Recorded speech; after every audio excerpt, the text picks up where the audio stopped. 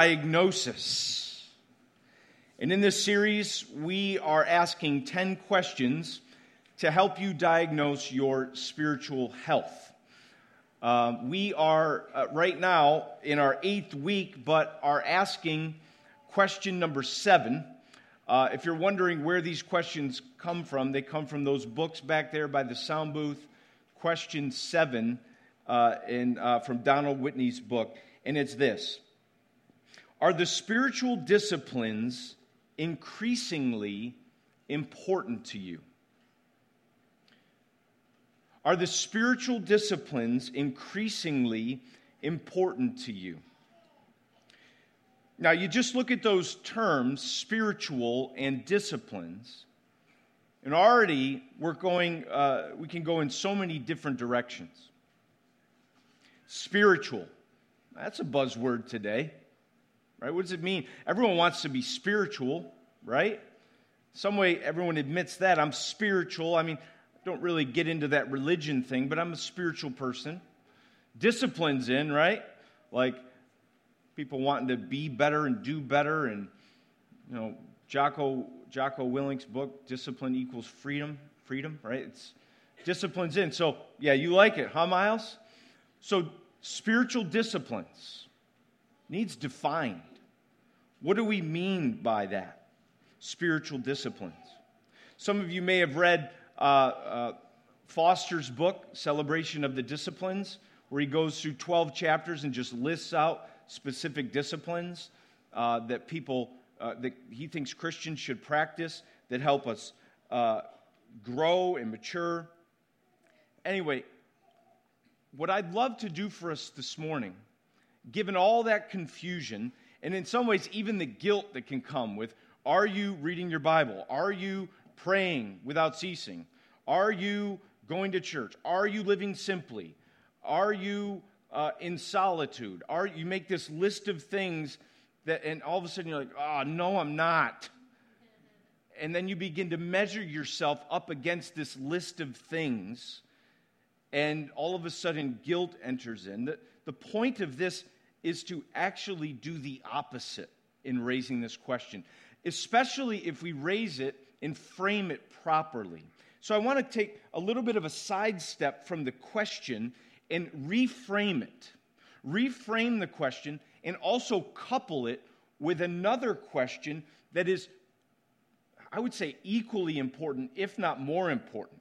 One, if you answer that question, maybe you'll answer this question in a different way. So when we talk about spiritual disciplines, I'd like to just sidestep a little bit and talk about what the church has historically called means of grace. Means of grace. So I actually want to reframe the question: are the means of grace increasingly important to you? J.I. Packer says this: the doctrine of the disciplines is really a restatement and extension of the classical Protestant teaching on the means of grace. Here's what's important, he says. Whatever the term, the key is that God has revealed, here's the phrase I want you to get, certain channels through which he regularly pours out his favor. Did you get that? We're talking about spiritual disciplines.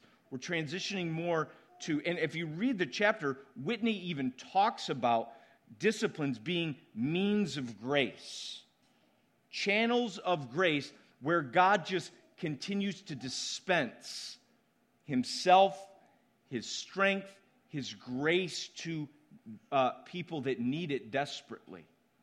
So that's what we're asking this morning, really. Are the means of grace increasingly important to you?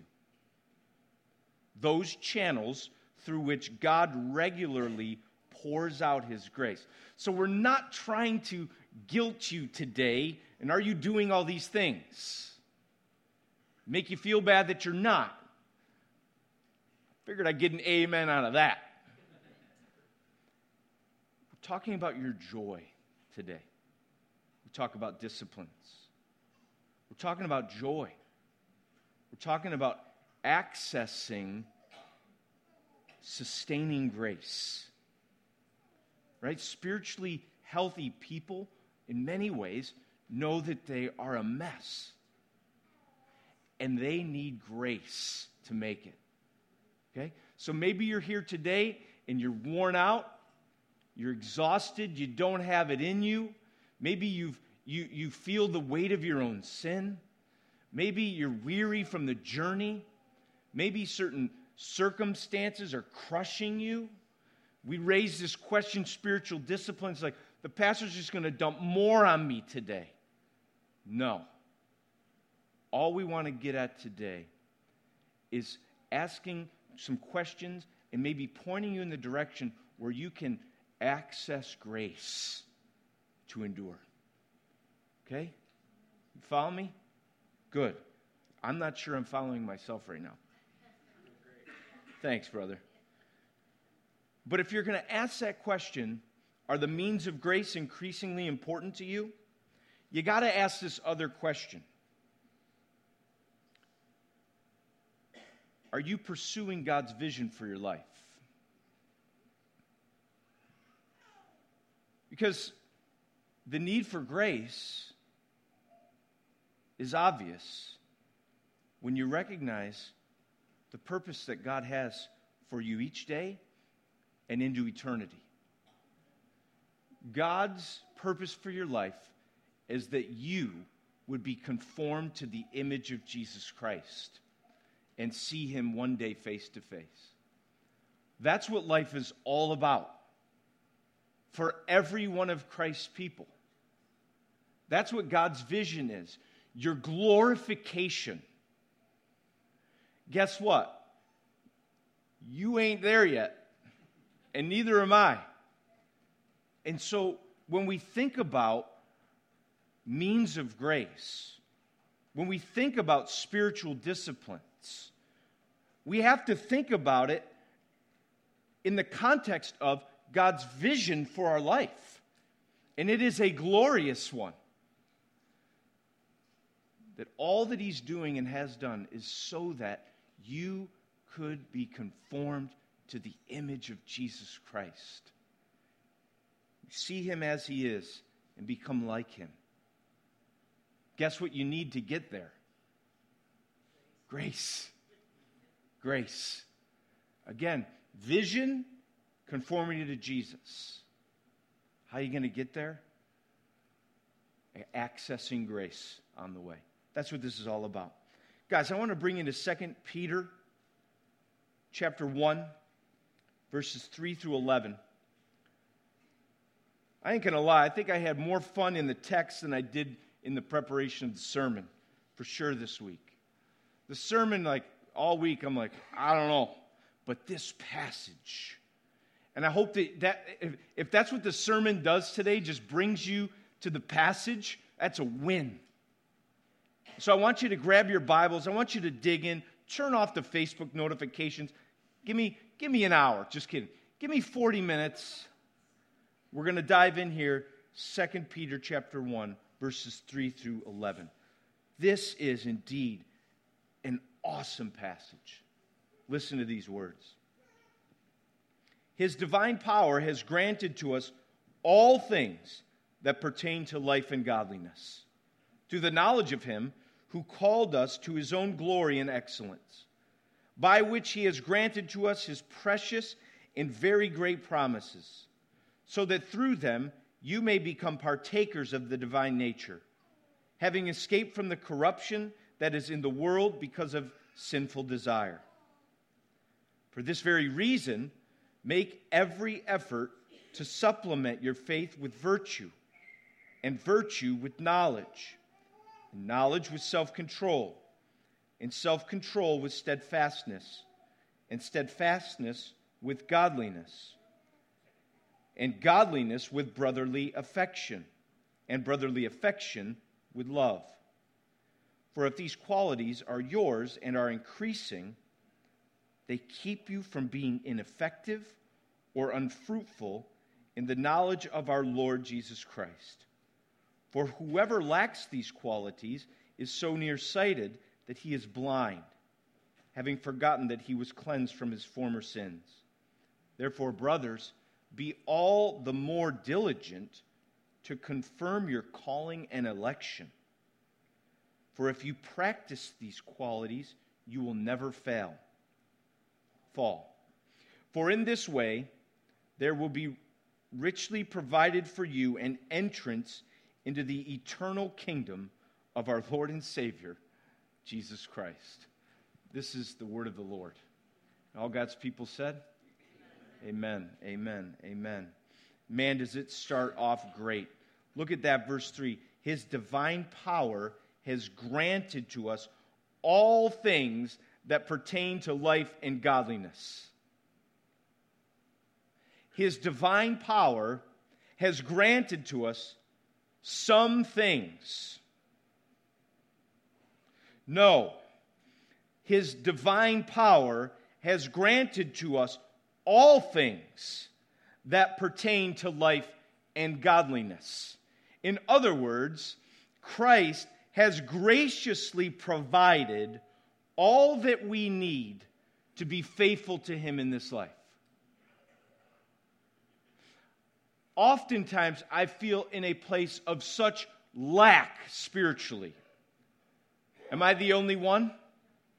Meaning, I don't have what it takes. There's obvious biblical truth to that. In and of ourselves, that's true. We do not have what it takes.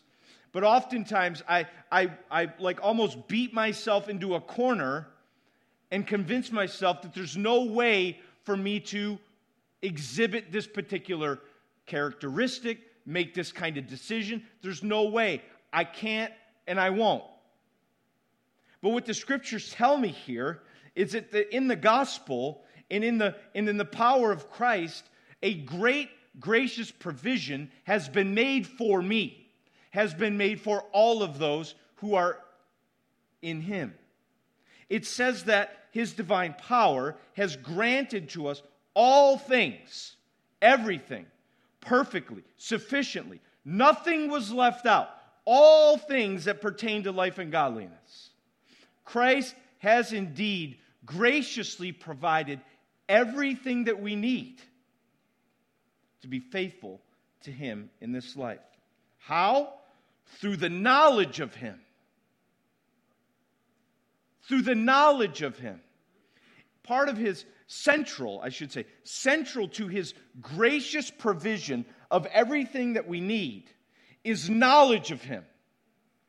God, that is your number one need in this life. And Christ has provided it. Knowledge of Christ. Knowledge of God. Right? Not head knowledge, like I know something about Him, but knowledge. Connected knowledge. Intimate knowledge. Relational knowledge. All that knowing means. Relationally. That's what your greatest need is. And that is what Christ has indeed provided. Knowledge. His divine power is granted to us all things that pertain to life and godliness through the knowledge of Him. Another way to maybe say it is that Christ has given us Himself. Amen? What greater joy is there than Christ's gracious gift, His gracious provision of Himself to us? Knowledge of Him, who called us to His own glory and excellence. And there it is. He gives us knowledge of Him, the one who has called us to His own glory and excellence. One of the great purposes we see is in giving this knowledge, this relationship that we now have with God through Christ, is this great purpose behind it is that we might be called, summoned to His glory and His excellence. And right there we see the vision that comes, that is inherently linked to our salvation. He's calling us to Himself. He's giving us of Himself so that what? We might come to His own glory and excellence. We're not there yet, are we? No, we're not there yet.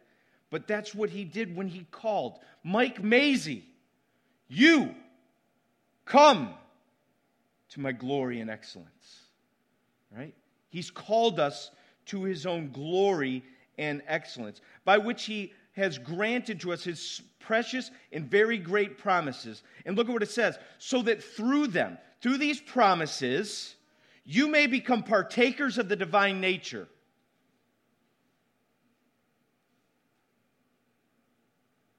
When we come to know Christ, right, we're called to this glory and excellence. And we already feel the great gap that exists in our heart and in our life, in our mind, in the decisions that we make, the sins that we commit. We feel this great gap between who we are and his glory and excellence. And we wonder, again, how in the world will we make it to his glory and his excellence? And look at what he says, that his provision includes a participation in his very nature. So if you're here and you are in Christ, rest assured in the fact that as he calls you to his own glory and his excellence, he provides the very nature required to get there. He provides himself. He provides his very nature. Do you understand what that is saying?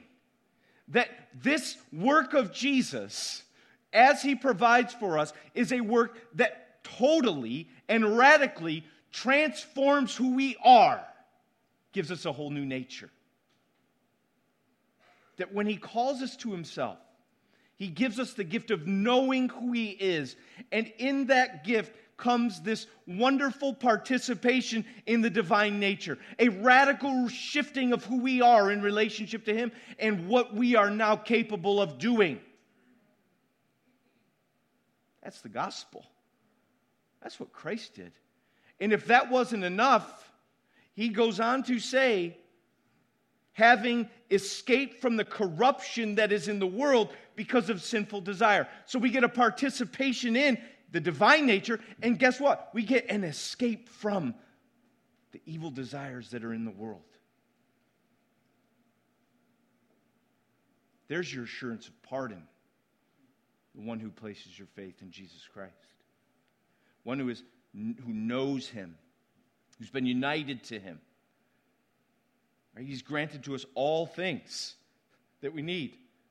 Himself, his nature, and escape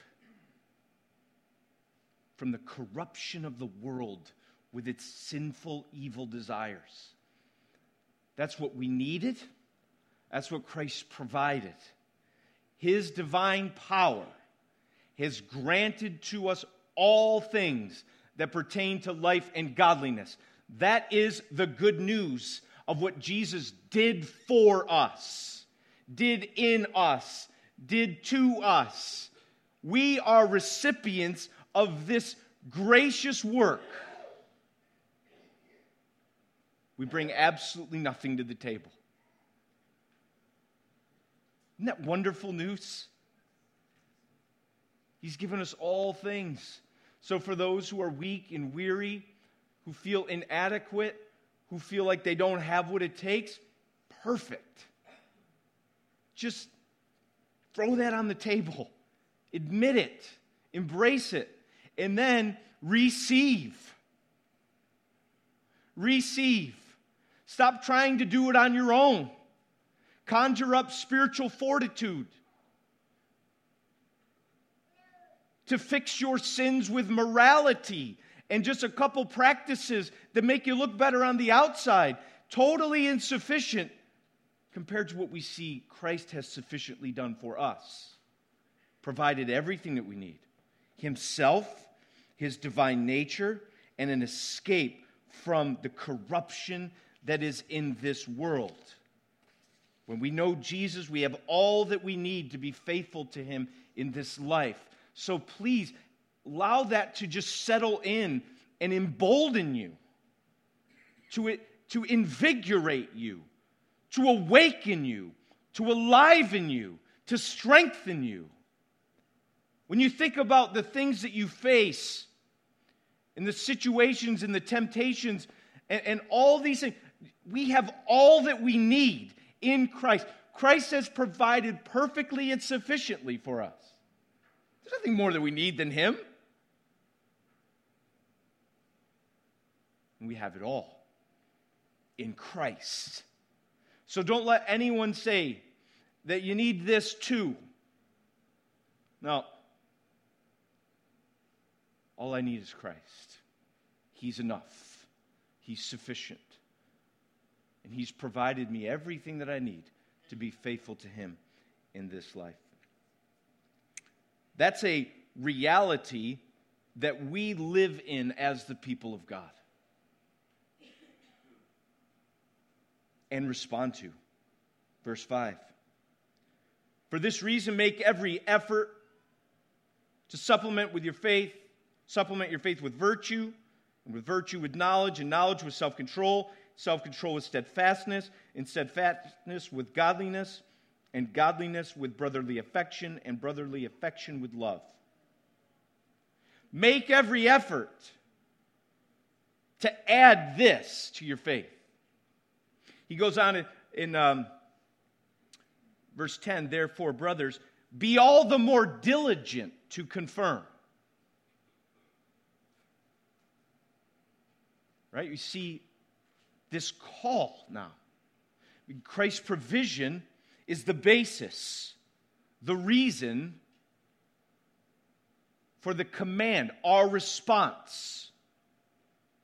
And then what does it say? For this reason, make every effort to add these things to your faith. Therefore, be all the more diligent to confirm your calling and election. We see that this provision propels us. This provision promotes within us the expending of effort. That's what Christ enables now, as He provides a new nature, and He provides us escape from the evil desires of the world.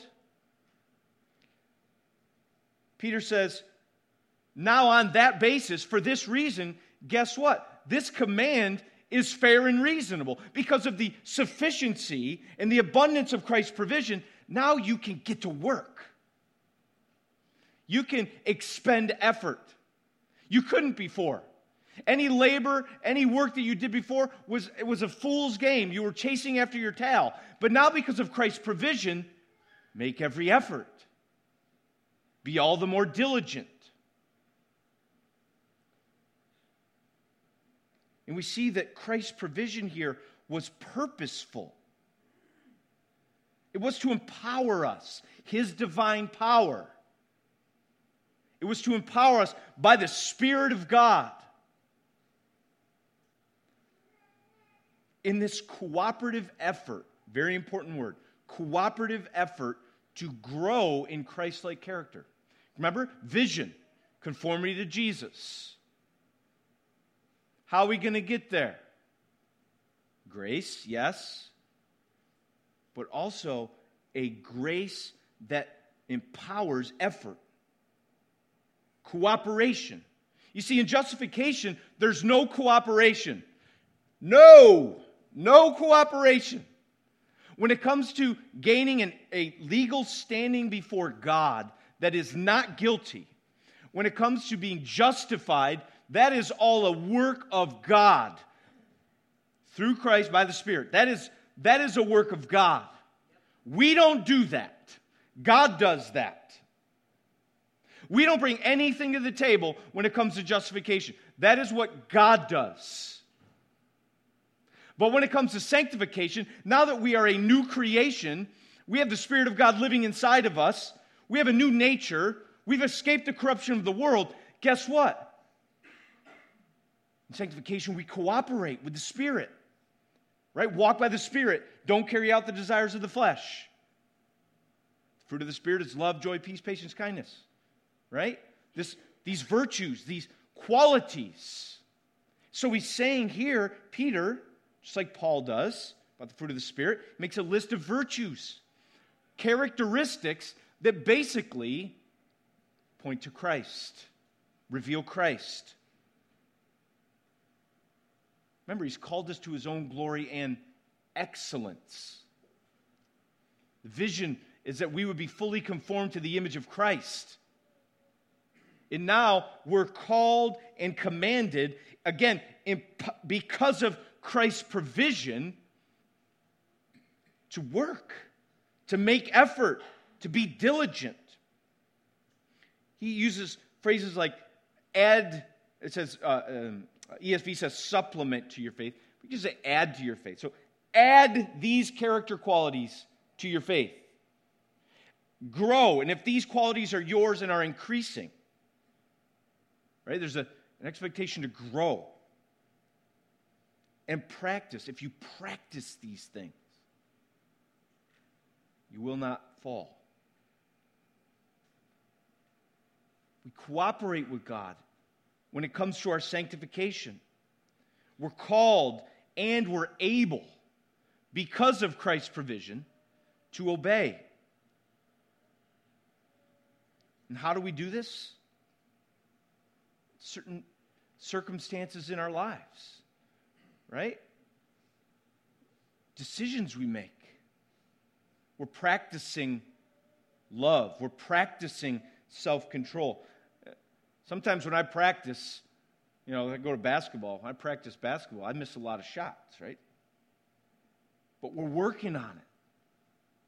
We're making every effort that we have, empowered by grace, to add Christ-like character to our lives.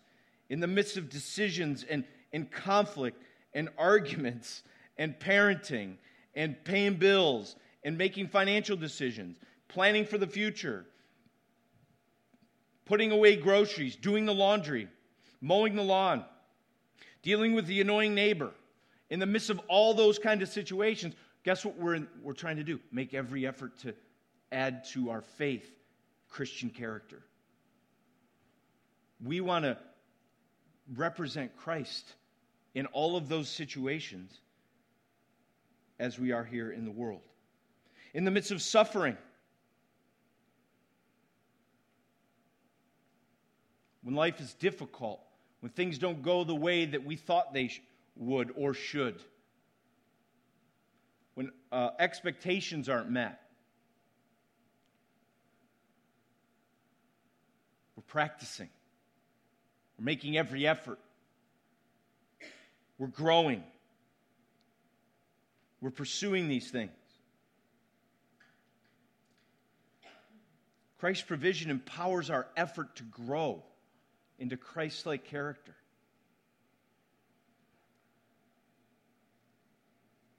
And so we see here that we're called to this, and I don't know about you, but it seems a little exhausting to me. Like in the midst of my life, I'm adding these character things. Like, how am I going to pull that off? We've already said that, as David Mathis says in one of his books, he says, the Christian life from start to finish is utterly dependent upon the grace of God. So while we're cooperating in sanctification and adding these things, putting our best effort forward, it is not severed from grace. We cannot think of it that way. Like God gave us enough grace to get saved and go to heaven, and in the middle, like we're on our own. Let us not forget John 15. Apart from me, you can do nothing. Nothing. And so as we take each step on the journey to Christ, every step is one empowered by grace. Empowered by grace. We need more grace. We need more from Christ. So the question becomes, how do we get it? I mean, we understand that God can give Himself and His grace in any way that He so chooses. We don't box God in. Yet we recognize that He's revealed in His Word regular, ordinary ways that He's promised to give grace. And I think that's really what I'm hoping that we can just finish this up with and give a little application. Because someday, right, verse 11, we're going to stand before God.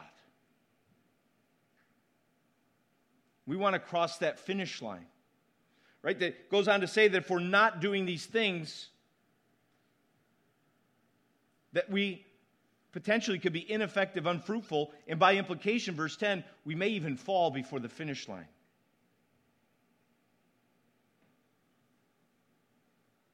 So how do we access grace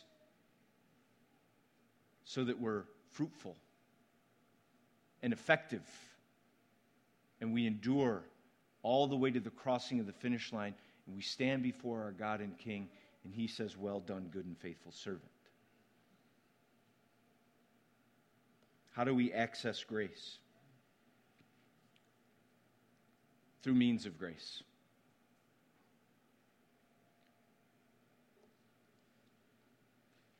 John Piper says, the essence of the Christian life is learning to fight for joy in a way that does not replace grace. Learning to fight for joy. We're fighting. We're working. We're all in. We're diligent. Everything we've got. I feel like I'm Rocky. Like the Eye of the Tiger right now. Right? That would help. Is that a fourth means of grace? Eye of the Tiger? No, it's not. We just watched Rocky recently. Sorry for the Rocky promo there. Yeah, so we're fighting, but in a way that does not replace grace. We still need grace. He goes on, we cannot earn God's grace or make it flow apart from His free gift. Very important. He says, but we can position ourselves to go on getting as He keeps on giving. Love that phrase. We can position ourselves to go on getting as He keeps on giving. We can fight to walk in the paths where He has promised His blessings. We can ready ourselves to remain receivers along His regular routes, sometimes called the spiritual disciplines, or even better, the means of grace.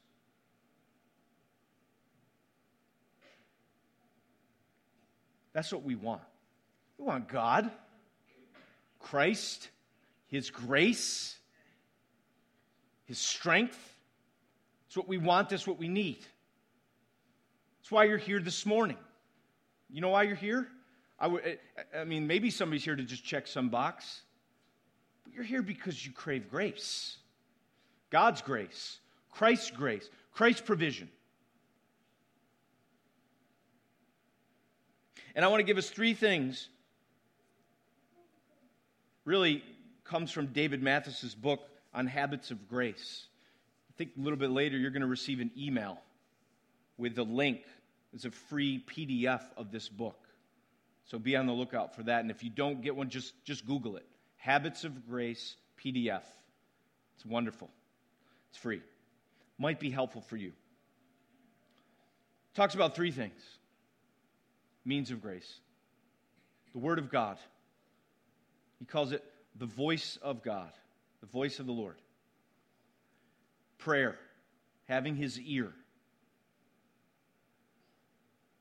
And three is fellowship. Meaning the church. Means of grace. The Word of God, the ear of God, the people of God. Those are the channels, the routes, the means in which God has chosen and promised to provide the grace that we need to add the qualities, to continue the fight. Okay, are you tracking with me? Good. I don't know if I'm tracking with myself. The Word of God is central to this because God provides grace for us as we sit under the preached Word. Right now, assuming you're receiving it by faith, God is dispensing grace to His people in the preached Word. So God provides grace for us as we sit under His preached Word and meditate upon His written Word. The Word of God is central. Jesus in John 17 is praying to the Father for his disciples. And what does He say? Sanctify them in the truth. Your Word is truth. Sanctify them in the truth. Your Word is truth. Matthew chapter 4, when Jesus is dealing with temptation from Satan. And Satan's dishing out some great ideas. Jesus responds to him and says, "Man shall not live by bread alone, but by every word that comes out of the mouth of God." Right? We're sustained, we're fed, we're strengthened by the Word of God. Psalm 119:11, "I've stored up your word in my heart, that I might not sin against you."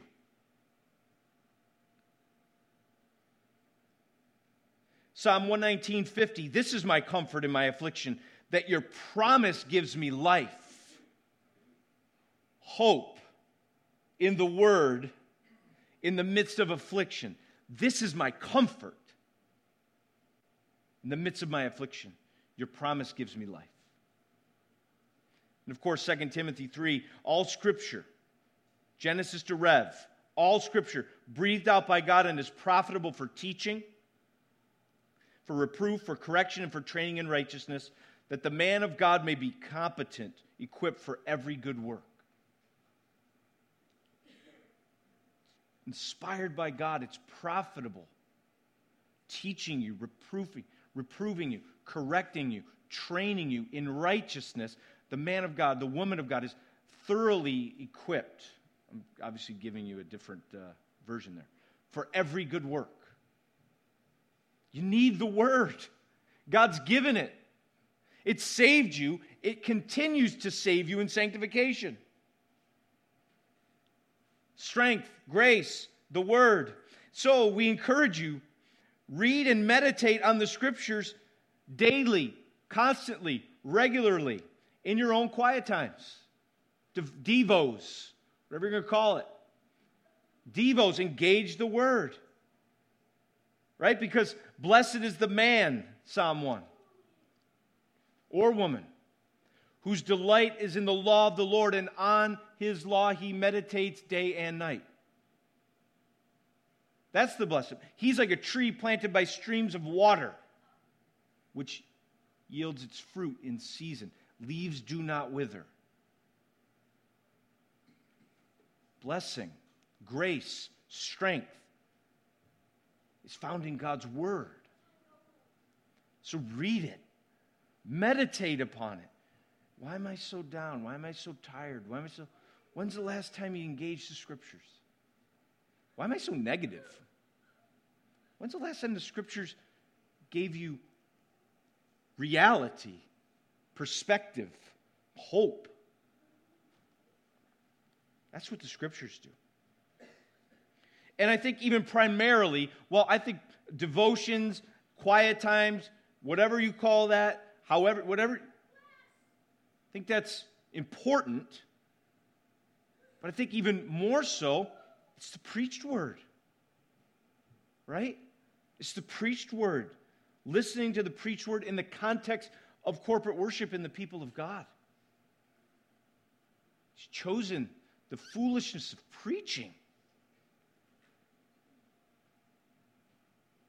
The exhortation from elders who teach and preach and exhort.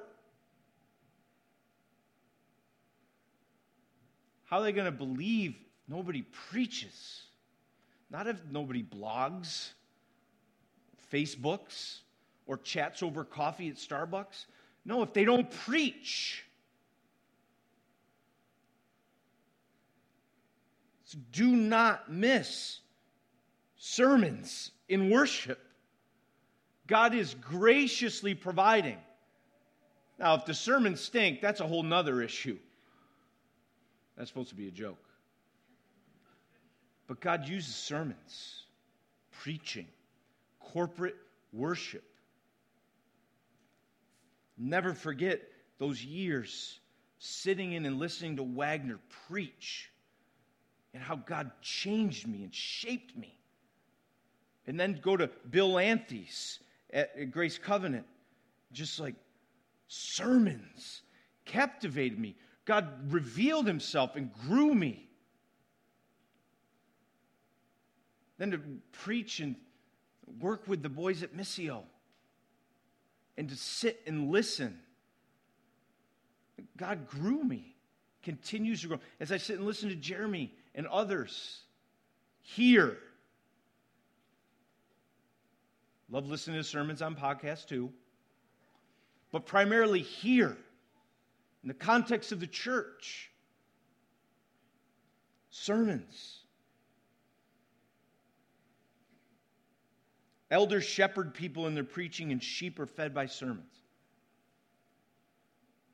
That's what God uses. Second, God provides prayer. God gives grace for us as we call out to Him in prayer. Proverbs 15, the Lord is far from the wicked, but He hears the prayer of the righteous. Psalm 66, look at this testimony. Come and hear, all you who fear God, and I will tell you what He's done for my soul. I cried out to Him with my mouth, and high praise was on my tongue. If I had cherished iniquity in my heart, the Lord would not have listened. But truly God has listened. He's attended to the voice of my prayer. Blessed be God, because He's not rejected my prayer or removed His steadfast love from me. God hears the prayers of His people. His ear is a roadway to grace. Pray. Come before your God. He cares. He has the time. He has the ability to handle all of your requests all at the same time throughout all eternity. It's not too much for Him. He's not too busy. And He's saying, come to me, all you who are weary. I'll give you rest. I'll give you the grace you need. Pray. All you got to do is ask, and you shall receive. What an awesome privilege it is to boldly approach the throne of grace and pray. I'll never forget the practical application I got from Bill Antes on this, actually, because I struggle with prayer. I struggle with focus. So you can imagine, struggle with prayer, like sit down, like 5 minutes in, I'm thinking about the Chicago Bulls victories in the 90s. How did I get on that? I don't know. I'm supposed to be praying and giving God praise for His holiness, and I'm remembering that jump shot in the mid-90s. Like, how did I even get on this? I wonder if some of you struggle with the same thing. You just struggle to focus. So I don't have an hour in the morning. I don't have 90 minutes. I'm out the door. My kid wakes me up at 4:30 crying every day. How am I going to do this? And you live in the guilt of not praying enough. Guys, he told me, play a game called Connect the Dots. Just a simple thing that might be helpful to you if you're struggling with prayer. Place small dots in your day, 5-minute increments. Pray for 5 minutes in the morning. Pray for 5 minutes at lunch. Pray for 5 minutes on your way home from work. Pray for 5 minutes after dinner. Pray for 5 minutes before bed. Do you understand what he's doing there? Guess what you just did? You're praying without ceasing, at least starting that process. And more, begin to practice the presence of God throughout the day. Connect the dots. Have your mind in tune. I think sometimes we have these goals of praying for 2 hours in the morning before work, and then we don't do it, and we feel crappy, and then we stop. Make some small goals and put little dots in the day. Prayer. Access grace. Access grace. And last is fellowship. God provides grace for us as we fellowship with others in the body of Christ. It's right here. This is grace. These kinds of covenant relationships, that's grace. Meeting together, praying for each other, caring, serving. This is grace. Hebrews 10, let us consider how to stir one another up to love and good works, not neglecting to meet together as some are in the habit of doing, but encouraging one another, and all the more as you see the day drawing near. Stir one another up. That's what we're doing. Stirring one another up. The other side is more of a warning. Take care, brothers, lest there be in any one of you an evil, unbelieving heart, leading you to fall away from the living God. But exhort one another every day, as long as it is called today, that none of you may be hardened by the deceitfulness of sin. For we have come to share in Christ, if indeed we hold our original confidence firm to the end. Guys, God has so designed the body to be a source of grace. And you guys know that because you live that. We see it all the time. One thing that has always been strong about this congregation, just pastoral affirmation here, is that you love on each other. You care for each other. You pray. When someone's in need, you give. And you're concerned about each other's relationship with Christ. And you spur each other on. Guys, that's God's grace. That's God's grace on display in your life. So the question becomes, are these means of grace increasingly important to you? That's a sign of health. It's a sign that you recognize that you're weak and you're needy. It's a sign that you understand where God gives grace in His Word, in prayer, and in the midst of His people. Think on that. It's an important way to evaluate where you are, especially as we're heading into the fall. It's, everything's a little discombobulated in the summer. Take the time to think, contemplate, how is my life structured to be accessing grace in the ways in which God dispenses it? My time, my money, my emotion. Am I structured in such a way that I'm in the Scriptures, that I'm hearing the preached word, that I'm praying with God's people, that I'm praying in my private time with the Lord, and I'm connected in the body in meaningful ways on Sunday and outside of Sunday morning?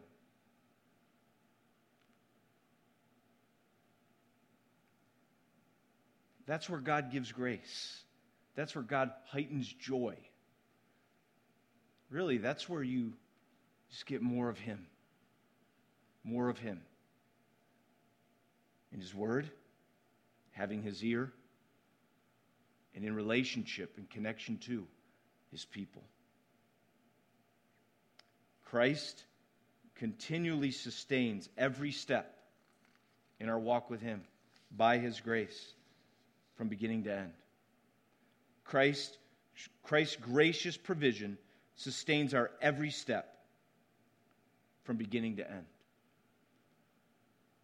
Pray that He continues His work in you. Let's pray.